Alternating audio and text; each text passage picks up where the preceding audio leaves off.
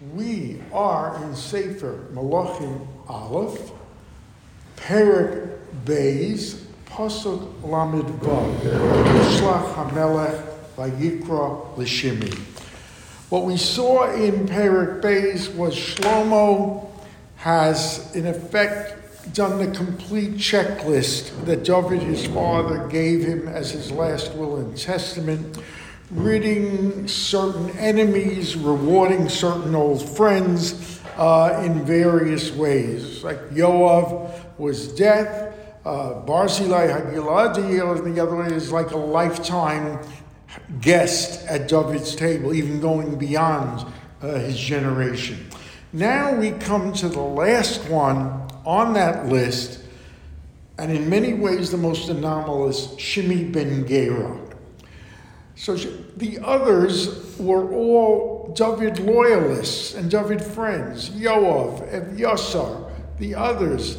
It was Shlomo they were opposed to. It was Shlomo that they had opted to support Adoniyahu. The other holds true, though, the opposite holds true for Shimi ben Gera. Shimi ben Gera was an implacable enemy, as we're going to see, of David, while he was Shlomo's Rebbe. And just think about it, if Shlomo was considered the wisest man to ever have lived, and he is his Rebbe, we see what a complicated individual Shimi ben Gera is. So let's just go back for a second, the history of Shimi ben Gera.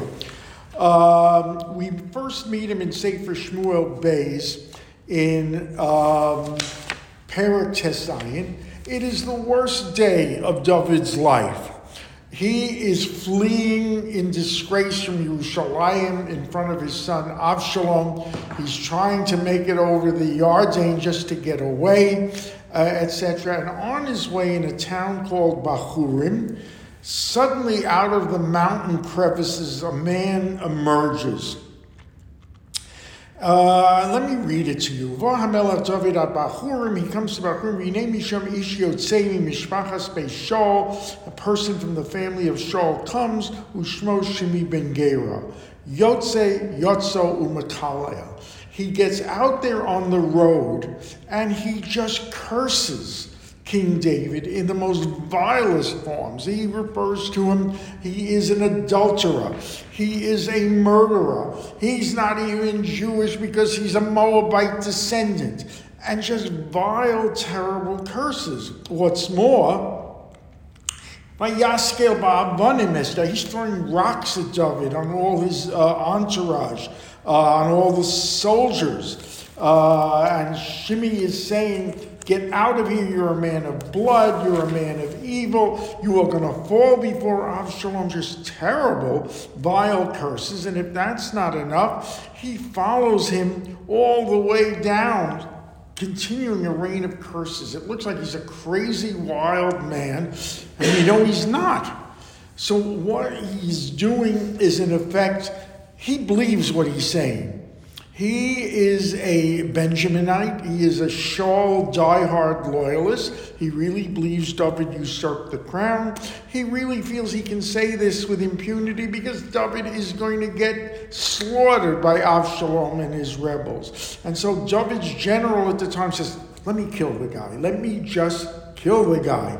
And he says to him, why? Why should I kill him? Leave him. Hanichulo v'yikarkel ki omalo Hashem. That because the Kadosh Baruch Hu has sent him here, and perhaps the Kadosh Baruch Hu will give me good because of this klal that I'm accepting. And so he goes, and Shimi follows him all the way there by Yikalel, cursing and stoning and throwing dust at him. So the king gets over the Yarden. Ultimately, he scores a victory over Avshalom. And as we're going to learn, who is the first person to greet him with loyalty and respect when he comes back? Shimi ben Gera.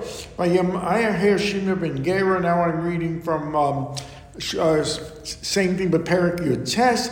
He races out and he goes to the king, Likras HaMelech David, and he brings 1,000 men with him that he's turning over to David. And he says to him that David, I am the first one here. He falls before him on his face. And Vayomer is Melech, don't even think about that prior incident. Don't remember it. I have sinned. I am atoning. I know I have sinned. And now I am the first one here to pledge my loyalty to you. And Avishai ben Shruya, the general, is still saying, we should kill this guy right now. Vayomer David, why? Why kill him? Today is a festive day. We have won the war. Why spoil it with death? And finally the king says, Vayomer HaMelech El Shimi Lo Samus, you will not die. Vayishavalo HaMelech, and he swears to him an oath that he will not die. And now Shlomo has been commanded to take care of Shimi, take care in quotes, as it were. Vayishlach HaMelech, now the king calls on Pasuk Lamed Vav, he sends for Shimi. Vayikra l'Shimi Vayomer lo, B'nei Lacha Bayis B'Yerushalayim, build yourself a house in Jerusalem, V'yashavta sham, and you are to dwell there. Some say build a house is because he was such a brilliant teacher. Build a yeshiva there, teach Torah. However, below Seitzei Misham Ana v'Ana, you are not to go out here and there, etc. In other words, you are not technically, you are in reality under house arrest. Because v'haya b'yom seischa, the day you go out, v'avarta es nachal Kidron, and you cross the valley of Kidron, yoda teda ki mos tamos, know that you will die. Jamecha Hashem baroshcha, your blood is on your head.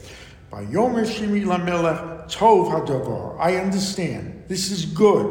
Kasher diber Adoni hamelech kein yaseh abdecha, I will do everything you have commanded. Vayeshev Shimi b'Yerushalayim yomim rabim, he dwells there many, many days. Vayihimi kate shalosh shonim, after 3 years, vayivrachu shnei avadim l'Shimi el Achish ben Macha melech Gas. 2 slaves of Shimi escape. And they run to Melech Gas, the Philistines. Vayagidu l'Shimi lemor hinei avadecha begas. Your slaves have fled all the way to Gas. Vayokom Shimi gets up. Vayachbosh es chamaro, saddles his donkey. Vayelech Gasa, he goes to Gasa Achish levakesh es avodav. Vayelech Shimi vayovei es avodav migas. He returns them with him back from Gas. Vayagad l'Shlomo ki halach Shimi miYerushalayim Gas v'Yashov. Naturally, it gets to Shlomo. These escape. Vayishlach HaMelech vayikro l'Shimi vayomer elav halo hishbaticha b'Hashem. Did I not swear you under an oath to the HaKadosh Baruch Hu, v'aid b'cha lemor b'yom seischa v'halachta, the day you leave and go, ana v'ana, here or there, yoda teda kimos, you must know that is the day you will die. V'atomer elai tov hadavar shamati, and if you will recall, you said, I hear you, I understand, it's a good thing, I accept it. Couple of problems here is that one, there's no record of a shvuah, of Shimi actually taking an oath. 2, the condition was that the minute he crosses Nachal Kidron, that's east of Yerushalayim, he is going to the Philistines west. He doesn't get near Nachal Kidron. So what has he in effect violated? And so he tells him that, of course, what we can say, I should point out, is that the Meforshim say that one who violates a promise to a king, it's as if he violated a shvuah, or 2, there may have been a shvuah, and we just don't have it, in fact, recorded here. 2, it might have been beyond, Nachal Kidron was just an outer eastern boundary. It seems to say anywhere out of Yerushalayim. So you have violated that. Umadua lo shamarta eshuas Hashem es hamitzvah asher tzivisi alecha. Why did you disobey the oath? Why did you disobey the commandment I gave you? Vayomer HaMelech Shimi Ata yodata es kol hara asher yoda levavcha. I know all the evil that was in your heart, asher asisa leDavid avi, that you did to David my father. V'heshiv Hashem es rasecha b'roshcha. And now the Kadosh Baruch Hu is putting that evil back on your head. The Radak tells us that first time he's bringing up David's name, because up till now it's personal between him and Shimei. And what he is saying to him about the evil, I know the evil in your heart.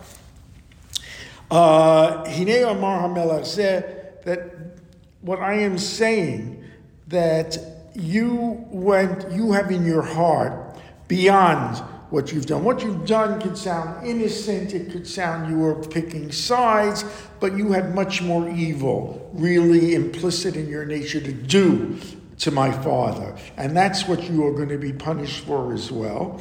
Now remember, Shimei is his Rebbe, has been his Rebbe all these years. And so therefore, Vayomer HaMelech Hashem Yatzor Yatan, you know all this evil that you did, and now it is going to be returned to you. VaHaMelech Shlomo Baruch V'chisei David Yeh Nochon L'fnei Hashem Ad Olam. Now I will be secure on my throne, and that David's dynasty will be set for the end of days. Vayitzav HaMelech es Benayu ben Yehoiada, Vayetze Vayifka bo Vayamos to Benayu Yehoiada, once again goes out and kills him. V'hamlacha nachona b'yad Shlomo. And now there is peace. The regime is settled. The enemies are gone. He has done the entire wish list that his father left him in the last will and testament. He is secure on the throne, as we say, based of it is secure forever. So why does he, in our next year, right prefatory to building the Beis HaMikdash, go out and marry the daughter of the king of Egyptians? 8:45 a.m. Monday.